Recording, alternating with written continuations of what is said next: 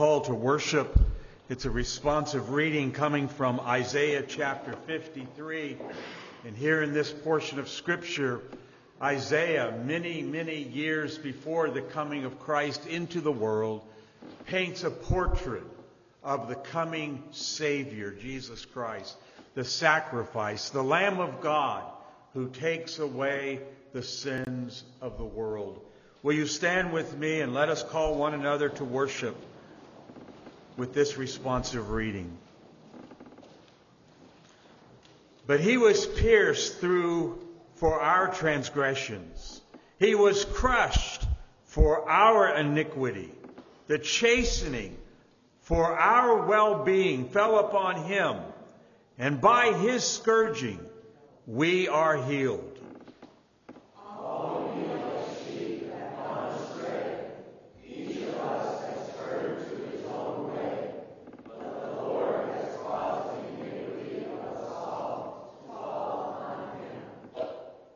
He was oppressed. He was afflicted. Yet he did not open his mouth. By oppression and judgment he was taken away. And as for his generation, who considered that he was cut off out of the land of the living. Well, now let us take our Trinity hymn books and sing about that wonderful sacrifice on the cross by turning to hymn 186. 186. When I survey the wondrous cross on which the Prince of Glory died. 186. Let us lift our voices to our God.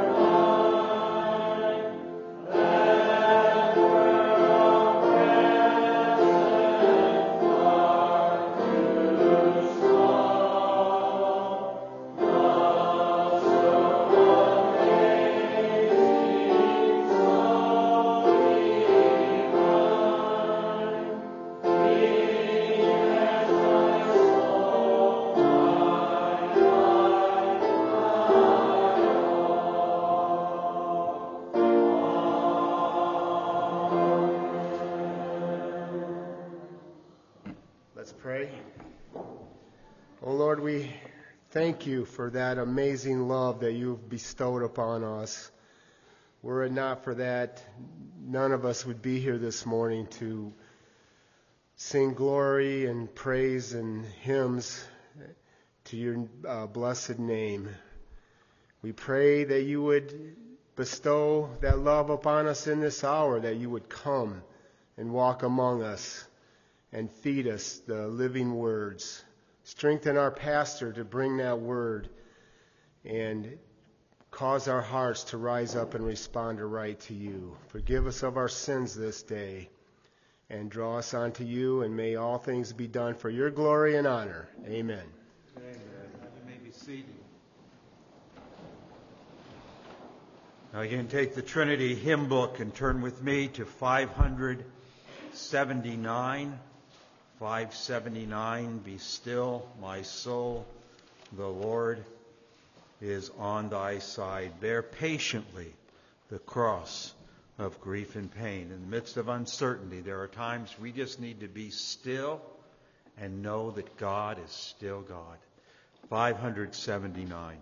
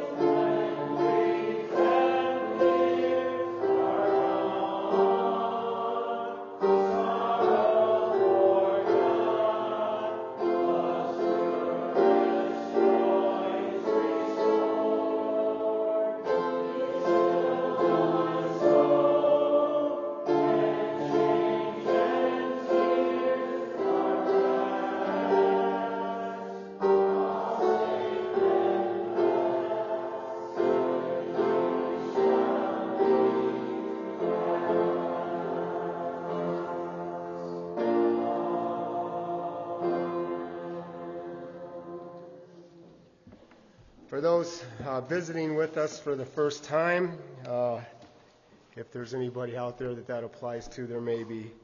It's our habit to read through the Scriptures consecutively, and today's reading brings us to Matthew 15.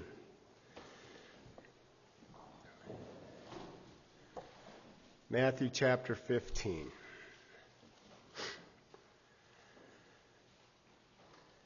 Then some Pharisees and scribes came to Jesus from Jerusalem and said, "Why do your disciples break the tradition of the elders? For they do not wash their hands when they eat."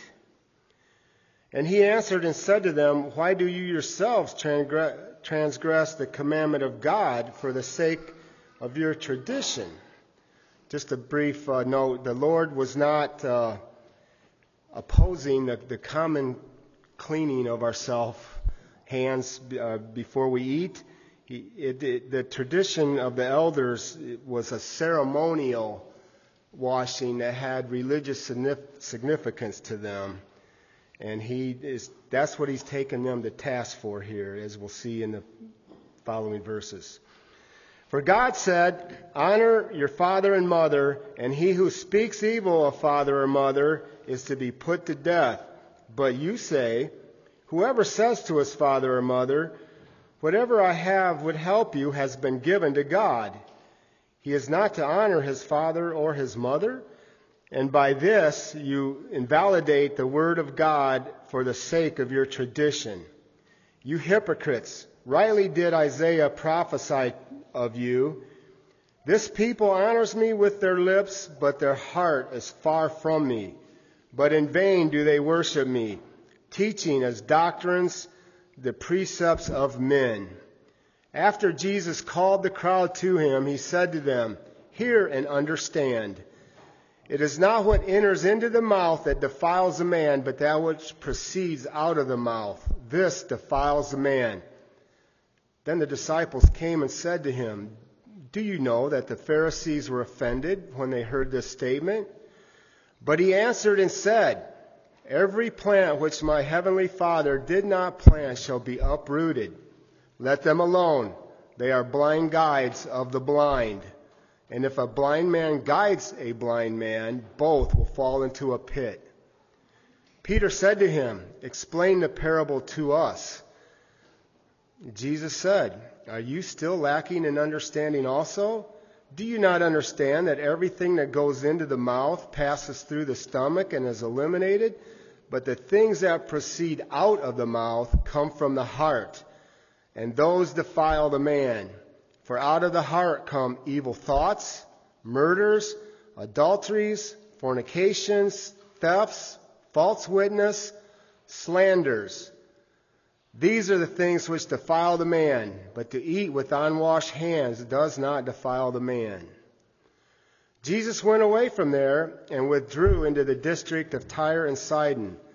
And a Canaanite woman from that region came out and began to cry out, saying, "Have mercy on me, Lord, Son of David.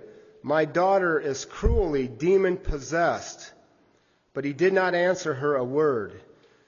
And his disciples came and implored him, saying, "Send her away, because she keeps shouting at us." But he answered and said, "I was sent only to the lost sheep of the house of Israel." But she came and began to bow down before him, saying, "Lord, help me." And he answered and said, "It is not good to take the children's bread and throw it to the dogs." But she said, "Yes, Lord, but even the dogs feed on the crumbs which fall from their master's table." Then Jesus said to her, "O woman, your faith is great. It shall be done for you as you wish."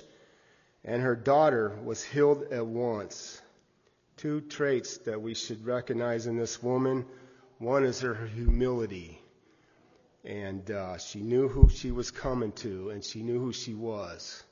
And the second is her persistence. And if we would be persistent like her in our prayers, maybe more of them would be answered. Okay, excuse me.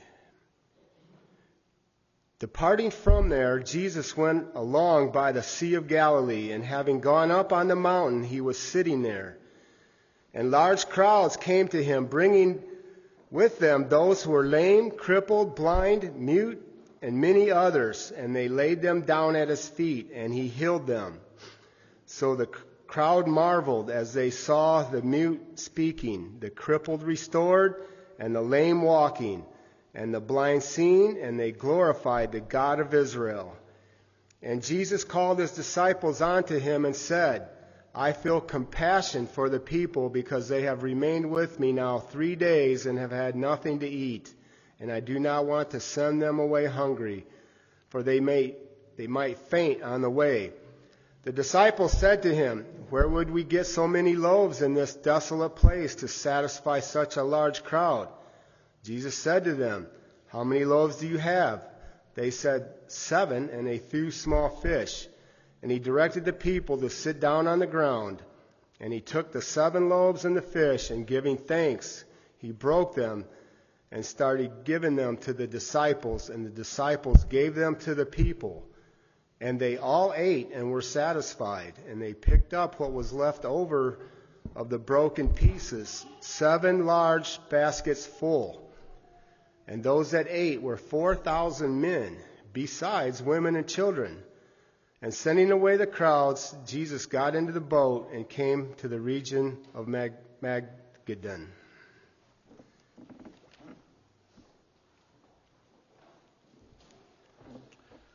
As we seek our God together in prayer this morning, we especially want to remember the Grace Baptist Church in Islamabad, Pakistan, with Pastor Danielle.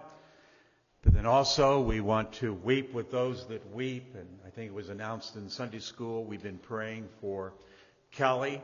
She is Caitlin Perry, Wade Perry. We refer to him as Wade Perry Jr., but he's not a junior. But it's Caitlin and Wade Perry's mother-in-law. And she passed away this past week. We thank God that the gospel was given to her just in this past week, and she made a profession of faith. And thank God for even the example of somebody like the thief on the cross who cried out during their last hour.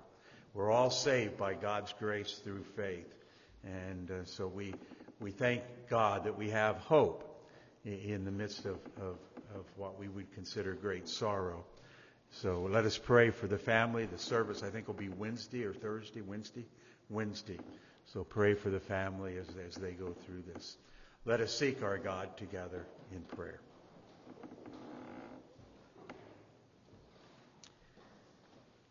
Oh, Father in heaven, as we approach you this morning, we do so with great joy and delight. How thankful we are for the wonderful salvation that is ours through your Son, Jesus Christ. And we're thankful that many of us that gather together in this place knows the realization of being justified before God, being declared innocent because of Christ taking our penalty for us, becoming sin for us, that one who knew no sin.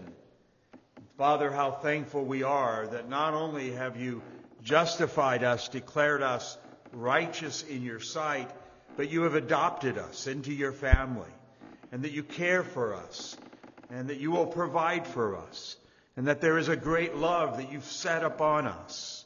It's an amazing love. And Father, we're thankful for that reality, and we thank you for the blessed assurance that we have that death has lost its sting, that the grave will not have victory. But we have life everlasting in your Son, Jesus Christ. And Father, in light of that, how we pray that we might be all the more diligent to share that gospel with those around us. It's the power of God unto salvation for everyone who believes. And so, Father, may we proclaim that message, and may you bless it and bring an increase upon it that only you can give. Father, we give you thanks that the opportunity of sharing that gospel with Kelly this past week. We thank you that she professed faith in Jesus Christ. We give you thanks that we are all saved by grace through faith. And Father, we pray that you would draw near to this family. May they find you to be their source of strength and comfort, and may they give greater opportunities to share the gospel with other members of the family that are yet lost. We think of her husband, that Father, he would come to know you, whom to know is life eternal. Father, we pray for the gospel not only as it goes out nearby, but around the world. And again, we're thankful for the relationship that we have with the Grace Baptist Church there in Pakistan. We thank you for the way that you're using that small assembly through the book service, book tables. We thank you for their heart's desire to see many Pakistanians come to know Jesus Christ. And Father, we thank you for the way that you've been pleased to keep this group together, even in the midst of severe and difficult persecution in the past. We pray that you would be with Pastor Daniel. We pray, Father, that you would bless his ministry, bless the preaching of your word, use him as a faithful shepherd to the flock of God there in that place. Father, we're thankful for the way you've answered prayer even in the recent youth retreat and how the word went forth, and pray that it would bear much fruit for your glory and for your honor. We know that one of their great concerns is the Afghan people who are nearby, who desire to meet with them, but because of several security concerns are unable to do that at this time. And how we pray that those concerns would be taken care of, so that soon these Afghanistan people can worship there as well at Grace Baptist Church. So watch over them and protect them and use them for the advancement of your kingdom.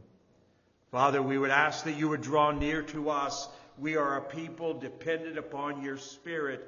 And so as your word goes forth, may the Spirit of God use it for our good here this morning, and in that way to bring glory to yourself. Open blind eyes, we pray, and cause each one of us to draw nearer to our Lord. For we ask these things in Christ's name. Amen. Now, before we come to open the Word of God, take your hymns of grace, the hymns of grace, turning to 177, In Christ Alone, 177. Let's stand together as we sing.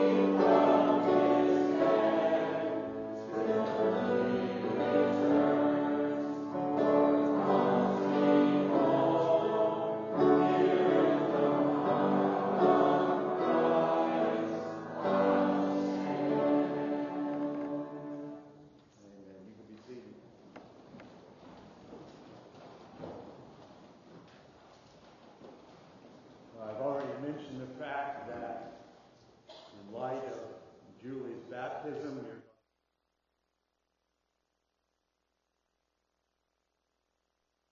Your Bibles and turn to Acts chapter 8. Acts chapter 8. Passage of Scripture that we'll be considering together comes from verses 26 to verse 40. But before we actually look at that passage of Scripture, I want to begin by reminding you of our Lord's final words to his disciples before he ascended up into heaven to be seated at the right hand of God the Father. And in Acts chapter 1, verse 7, we read these words.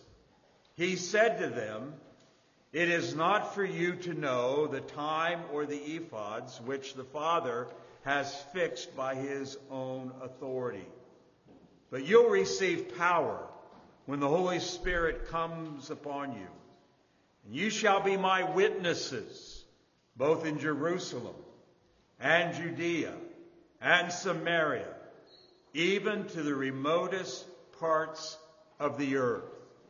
And now when we turn to Acts chapter 8, we find the fulfillment of that very commission, being witnesses in Jerusalem, in Samaria and Judea. We read there in verse 2 or verse 1 of Acts 8, "On that day a great persecution began against the church in Jerusalem, and they were scattered throughout the region of Judea and Samaria."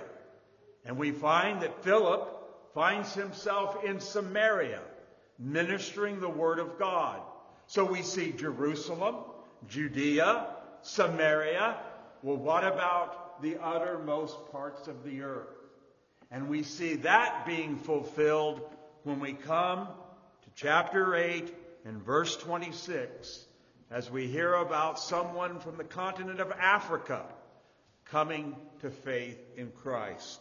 So follow as I read. "But the angel of the Lord spoke to Philip, saying, 'Get up and go south to the road that descends from Jerusalem to Gaza. This is a desert road.' So he got up and went, and there was an Ethiopian eunuch, a court official of Candace, queen of the Ethiopians, who was in charge of all her treasure, and he had come to Jerusalem to worship. And he was returning and sitting in his chariot and was reading from the prophet Isaiah. Then the Spirit said to Philip, 'Go up and join this chariot.' And Philip ran up and heard him reading Isaiah the prophet and said, 'Do you understand what you are reading?' And he said, 'Well, how could I unless someone guides me?' And he invited Philip to come up and sit with him.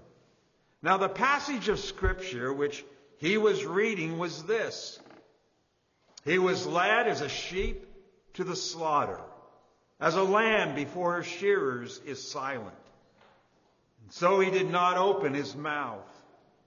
In humiliation his judgment was taken away. Who will relate to his generation? For his life is removed from the earth.' And the eunuch answered Philip and said, 'Please tell me, of whom does the prophet say this? Of himself or someone else?' Then Philip opened his mouth, and beginning from this scripture, he preached Jesus to him. And as they went along the road, they came to some water. And the eunuch said, 'Look, water! What prevents me from being baptized?' And Philip said, 'If you believe with all your heart, you may.'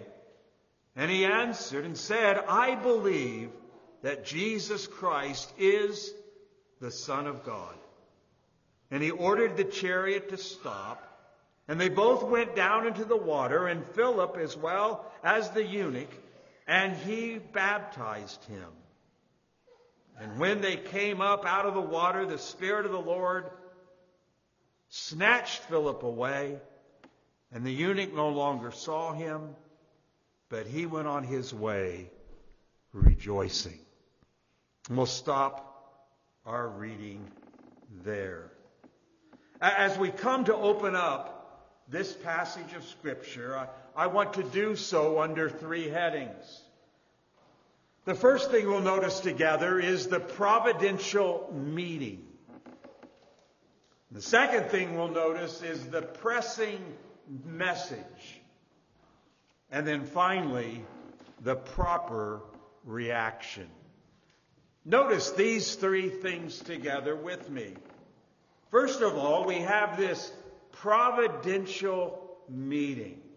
Two men that come together in what we might consider very unlikely ways. There is, first of all, the obedient servant, Philip. What do we know about Philip? Well, we know, according to Acts chapter 6, that he was one of the first deacons. He was one of the first men who were chosen by the church to serve in the diaconate. We also know that Philip was a man who God used to be an evangelist, to share the gospel with others.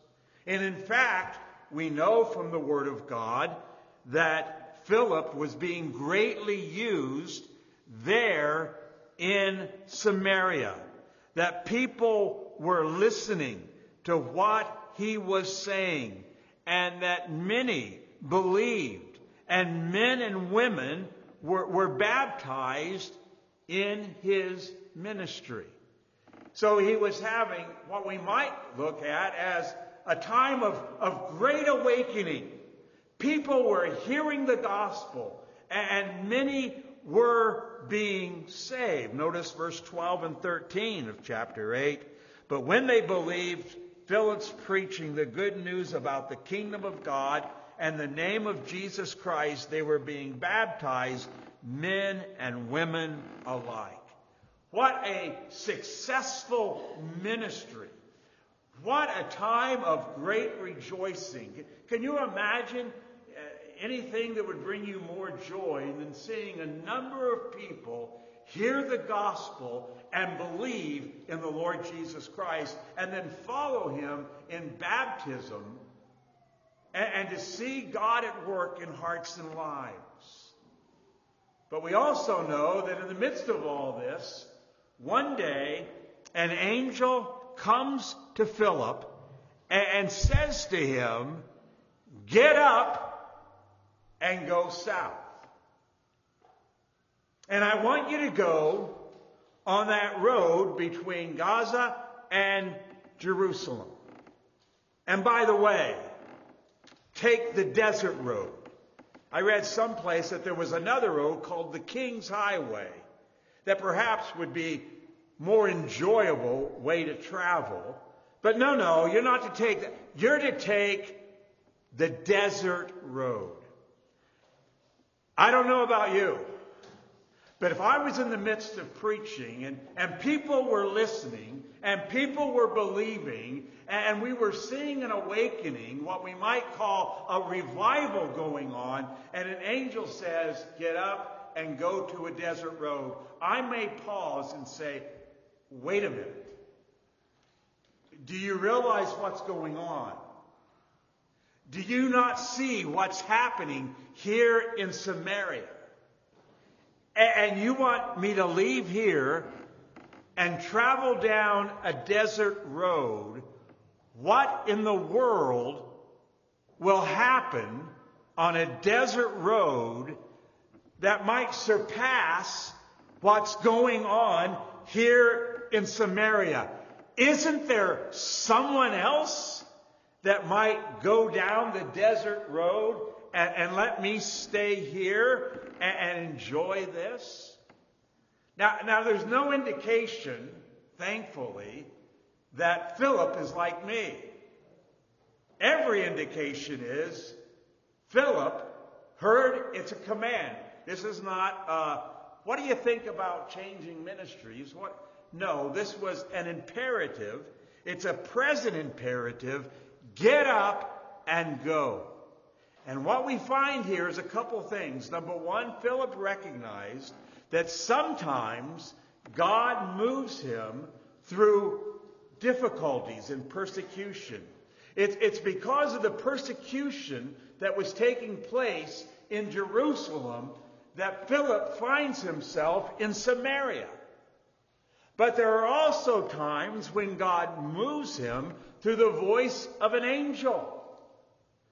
And he goes now from Samaria to the desert road.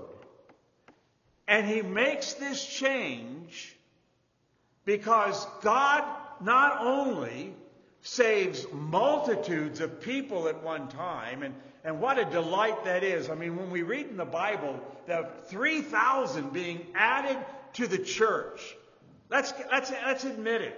If we had 20 people added to this church this year, we'd be, wow, look what God's... Can you imagine? Part of me says, please no.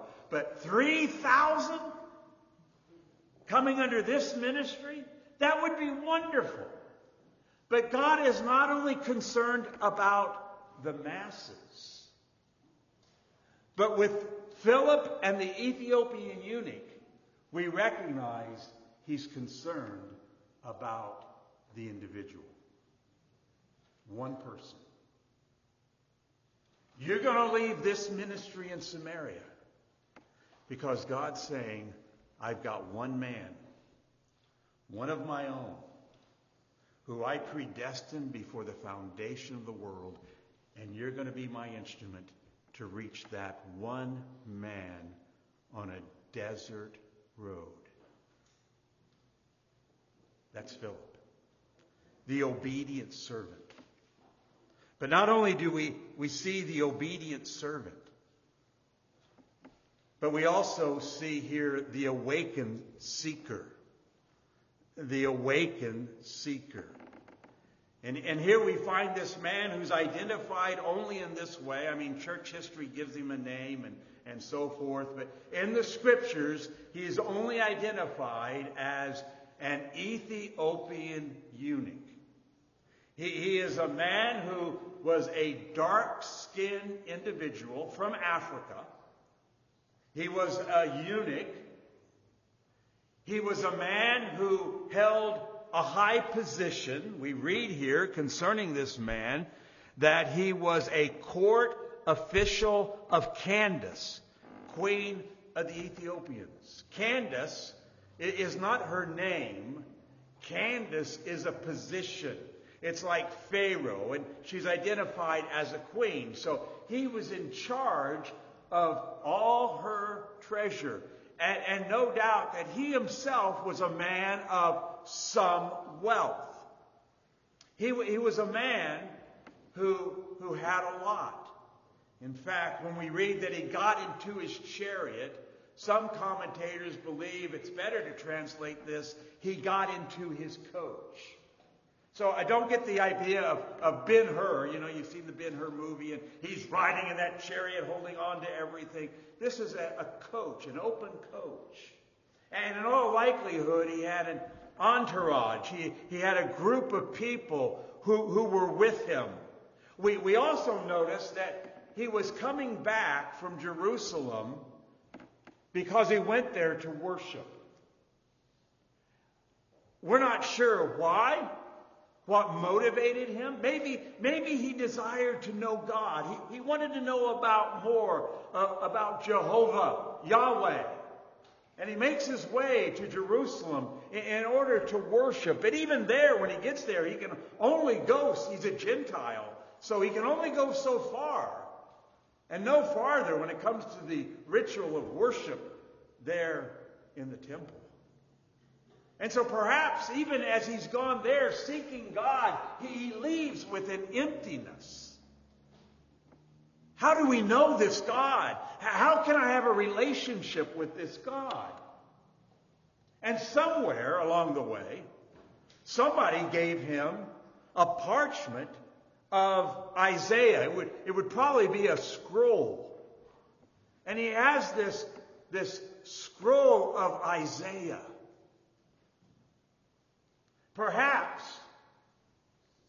I mean, we can speculate all kinds of things, but maybe somebody told him, hey, you know what? There's a special word of blessing for eunuchs in Isaiah 56. And he would say, well, what? I need to read that. Where can I get my hands on that? Now, it is believed that to have his hands on that would take quite a bit of money. But somehow he got the book of Isaiah. And he's reading that parchment there. And we read here that, look at verse 27, concerning Philip. He got up and went, and there was an Ethiopian eunuch, a court official. Or some translated, I think it's the Phillips translation, says, it came about. Lo and behold, Philip gets up, obeys the command, heads down the road to Gaza, this desert road. Perhaps he's thinking about, I wonder what's going on in Samaria. I wonder if others are coming to know my Lord. And lo and behold, here comes a coach. And it happens to come about that an Ethiopian eunuch is traveling on that same road at that same time that Philip's there.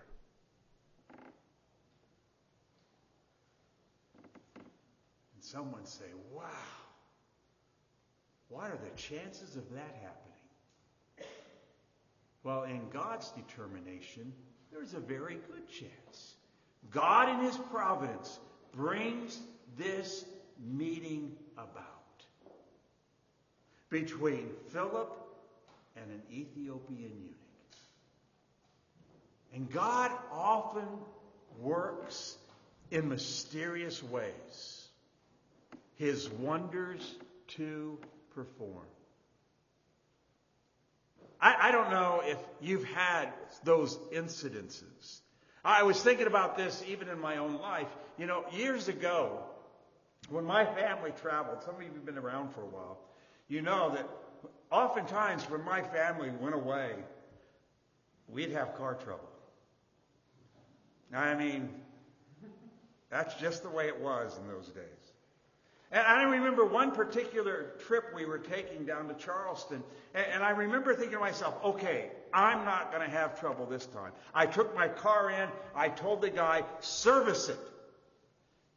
Give me a tune-up, give me the whole works. And so he did. I get in the car, we're driving down the road. I'm thinking, things are going well. In fact, I think I was taking a nap. And all of a sudden, my car stops. And we pull over. And the check engine light comes on. And I'm thinking, no. This isn't supposed to happen. Have to have it towed into some town in Kentucky. And they said, the water pump's bad. So they changed, not the fuel pump, water pump, one of those pumps were bad. They changed it. So a couple hours later, we're on our way. Driving. Things are going well. I think we got this someplace in North Carolina. The check engine light comes on. There's a rest area. We pull in the rest area. I can't get it started. This is not supposed to happen. I have to call for another tow. AAA says, we can't come and tow you. Why not? We've already towed you once today. Well, I'm stranded. And so I had to convince them to come and get me. They picked me up. They took my family. This is now 7, 8, 9 o'clock at night. I can't remember. They took me into another town in North Carolina to a truck stop. There was a guy working. He says, I just happen to have some time. I can work on your car. There was a motel just over here.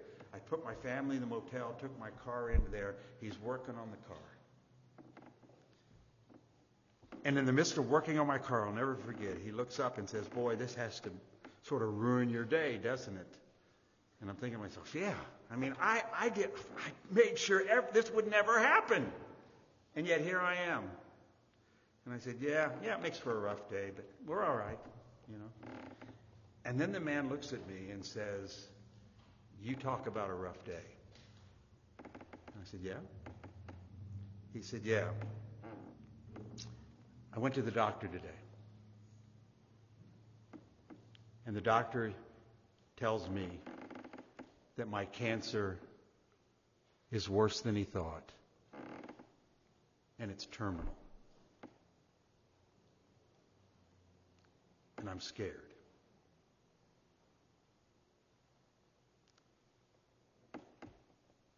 And I thought to myself, wow. I said, "What are you scared of?" And here's this mechanic, big guy, grease all over his hands, unshaven. He said, "I'm scared to die." And it opened the door for me to share the gospel and pray with that man as he's working on my car.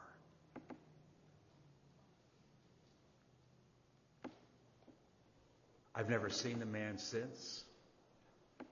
Don't know the end of that story. Maybe I won't know till we get to glory.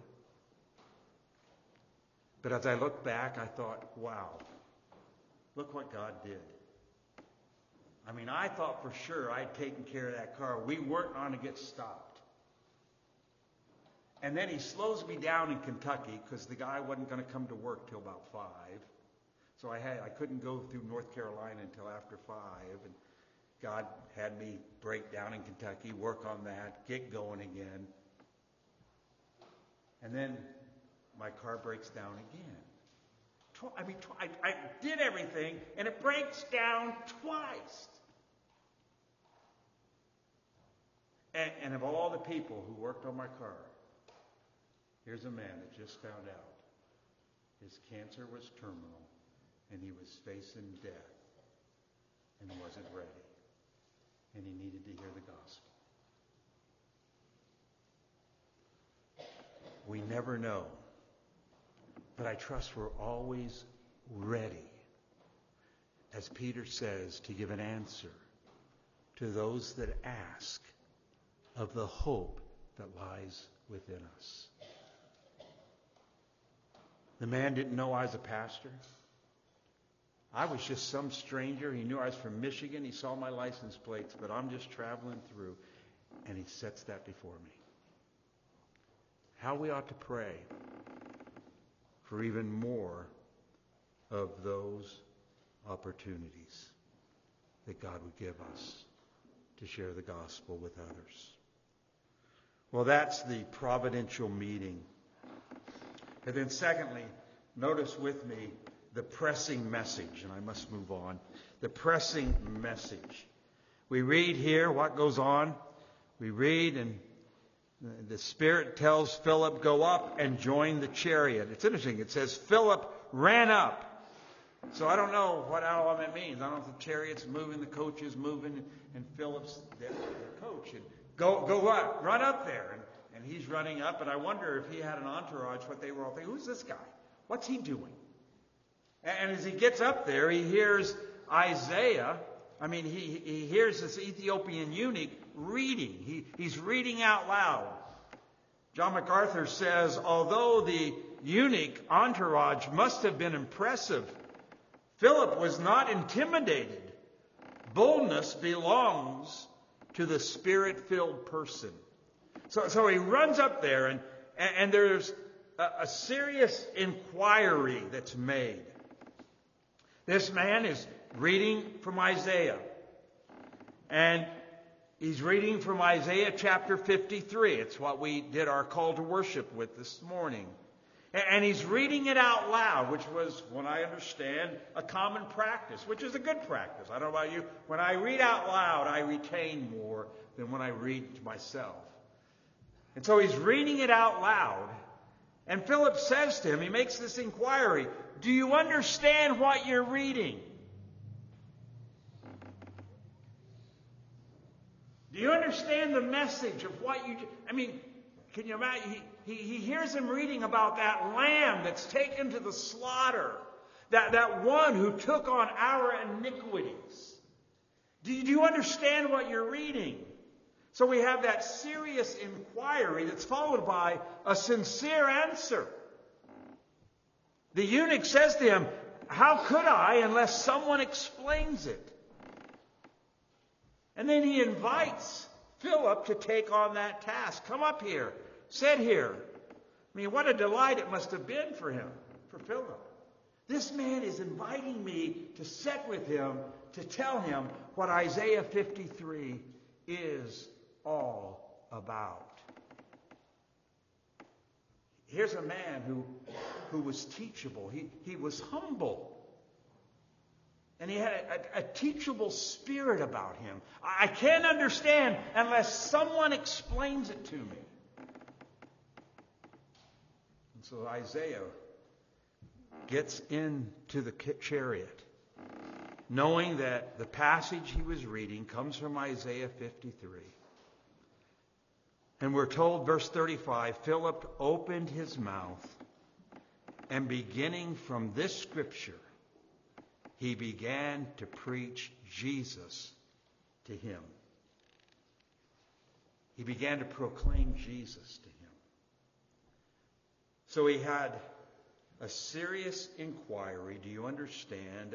A sincere answer, not unless someone explains it to me, and then you have a splendid message. It's a message about Jesus.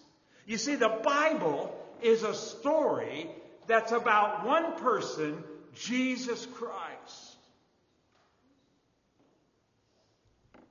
And he began to proclaim Christ to this eunuch. Now, what was in his message? What exactly did he say? And we're not really told here. We're told he preached Jesus. But I'm wondering if Philip was preaching something of the same thing that Peter was preaching back in Acts chapter 2.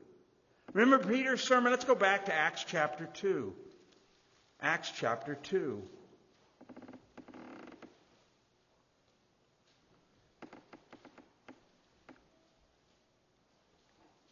Peter's preaching, verse 22.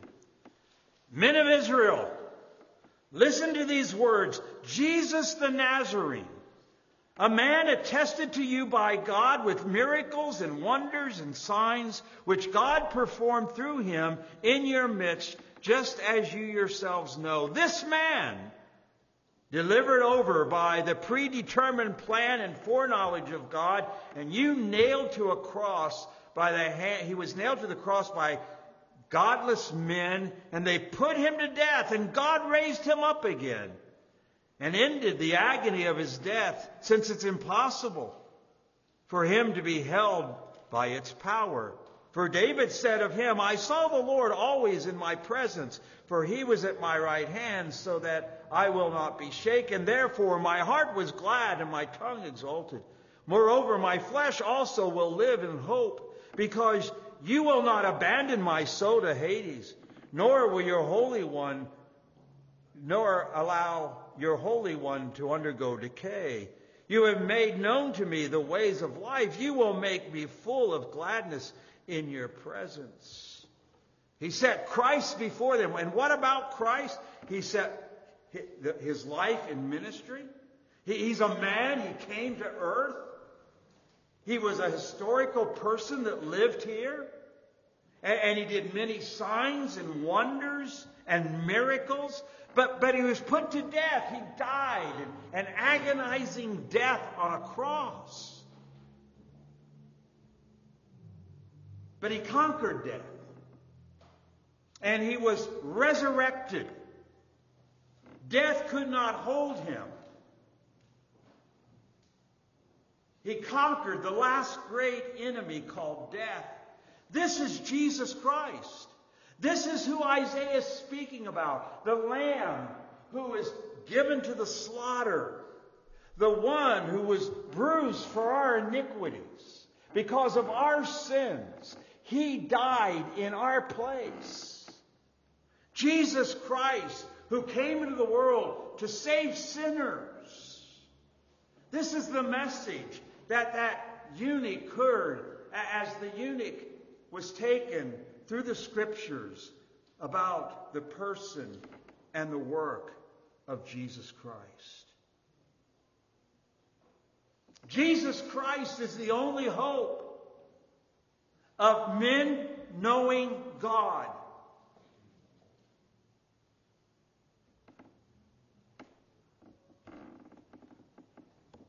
Because of our sin, we are separated from God. And the only way to be reconciled to Him is in Christ alone. And whether or not He said it to the eunuch, he would say maybe something like Paul said to the Philippian jailer, and man, you must believe upon Him. Turning away from sin and trusting Him. That, my friends, is this wonderful message, this pressing message given by Philip to the Ethiopian eunuch. Well, that leads us then finally to notice together the proper reaction. How did the eunuch respond to these words? And we see three things here as to how he responded. He responded in faith. He believed. He responded in confession. He made a public confession. He was baptized. And he responded with joy, rejoicing. He responded in faith. He believed. We read here, they went along and they came to some water, and the eunuch said, "Look, water, what prevents me from being baptized?" And Philip says, "If you believe with all your heart, you may." Now let me say that some of the more recent manuscripts don't have these verses in it, that verse 37. All right, so there is a variant reading here. I simply point that out just because I don't want you to think I'm ignorant of that reality. But it is a variant reading, but I don't think it affects the passage. It doesn't take away from the truth that man must believe in the Lord Jesus Christ. So that what's being said here is true, whether it's in the originals or not. Philip said, "If you believe with all your heart, you may." And he answered, I believe that Jesus Christ is the Son of God. He has faith. And faith consists of knowledge.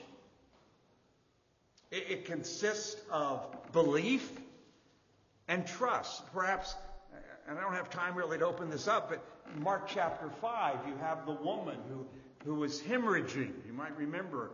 And we read there in Mark chapter 5, she heard about Jesus. She has knowledge of who Jesus is. She has belief. She says to herself, you know what? If I could just touch His clothes, I could be healed. And then she has trust because she reaches out and touches His cloak. That's faith. We hear about Christ. We've got to set Christ before them. Faith cometh by hearing, and hearing by the Word of God. We need to proclaim Christ to a dying world. They need to hear the news. They need to believe it. They need to understand that the only way my sins are going to be forgiven, the only way I can have a relationship with Almighty God is not turning over a new leaf. It's by turning to Jesus. And then to trust Him. To trust Him. So there's faith. There's a confession. Again, we're not told. But apparently somewhere in the midst of opening up the Scriptures, Philip told him about, we have this thing, it's called baptism. Baptism is a way in which a man can outwardly profess what has taken place inwardly. In fact, before our Lord left this world, He gave us that great commission. Maybe in the midst of opening up the Scriptures, they got to this point, and Philip says to him, and that great commission is that we're to go and make disciples in all the nations, baptizing them in the name of the Father, Son, and the Holy Spirit. Baptism does not take you to heaven. But every believer, every true Christian is obligated to be baptized. It's commanded by God.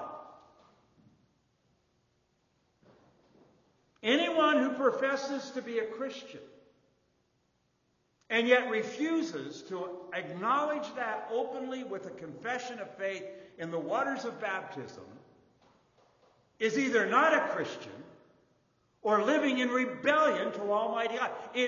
We're living at a time, now granted, in biblical times, for a man to be identified in the waters of baptism would take great courage. Families would disown you.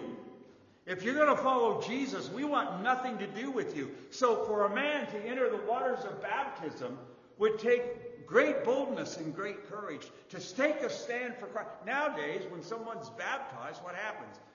Grandmas, grandpas, cousins, aunts, uncles all come and say, oh, we want to watch this, we want to see this. All right? So things have changed a bit. But even in the midst of that change, do not think, my friends, that if you're a believer, that not being baptized is just no big deal. And beware lest you say, well, it's not going to keep me out of heaven. You don't have to be baptized to be saved. My friend, it's a matter of obedience. Following the Lord, doing what He says. But I just don't feel like it. Oh, if that's how you're going to live your life, you're going to be in big trouble. There's a lot of things I don't feel like doing. You know? But I must be obedient. And this eunuch says, hey, there's water. What prevents me from being baptized and making this confession? That would take boldness. I mean, remember, he's probably got an entourage with him. They're going to watch him and they're going to see that he's identifying himself with Christ. And he follows the Lord in baptism. And they go down into the water, and he's baptized, professing his union with Christ in his death, burial, and resurrection, professing that in Christ his sins are being washed away, and he's a new man with a new righteousness. And there's rejoicing. It brings joy. A mark of a true believer is joy. Not a giddiness, but a joy in Christ. It doesn't mean I'm going to get everything I've ever wanted. But it means in Christ, I have all that I need. And there can be great joy. Remember the old hymn? It's not in either one of our hymn books. It's this: "O happy day that fixed my choice on Thee, my Savior and my God. Well may this glowing heart rejoice and tell its raptures all abroad. Happy day, when Jesus washed my sins away." Happy day. There's rejoicing. And so this morning, there are many lessons that we can learn from this narrative, but I would just encourage you, number one, be ready. You who are believers, be ready when God gives us opportunity to share that gospel. May God give us a boldness and not allow us to be ashamed of the cause of Christ. The second lesson I would draw from this is for you who are here who are yet in your sin. You're not a believer. My friend, there's only one way to have your sins forgiven, and that's by knowing Christ, by knowing Him. And then in a few moments, we're going to baptize Julie Bachmeyer. This isn't some superstitious ritual we engaged in. There's nothing magical about this water. It is just water. All right? The nice thing about nowadays is our baptistries are heated. All right? Some of us were baptized in cool water. But There's nothing. But Julie wants to profess to all of us that she's been united with Christ in his death, burial, and resurrection. Julie wants to profess to us that she knows her sins have been washed away through the blood of Jesus Christ. And we then have a responsibility to pray for Julie. Pray that she'll grow in the things of God.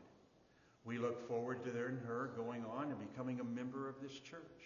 She'll be a part of those people who are committed to this community.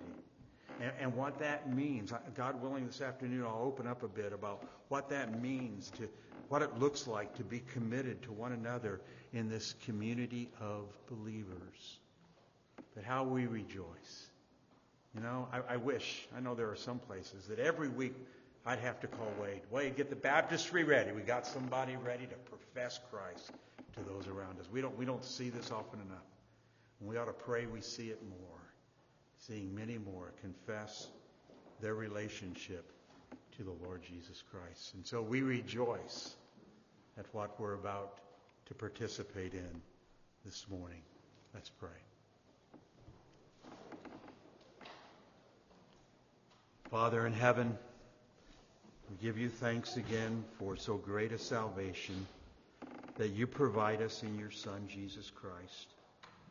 There are some who sit among us who yet do not know you, still lost in their sins.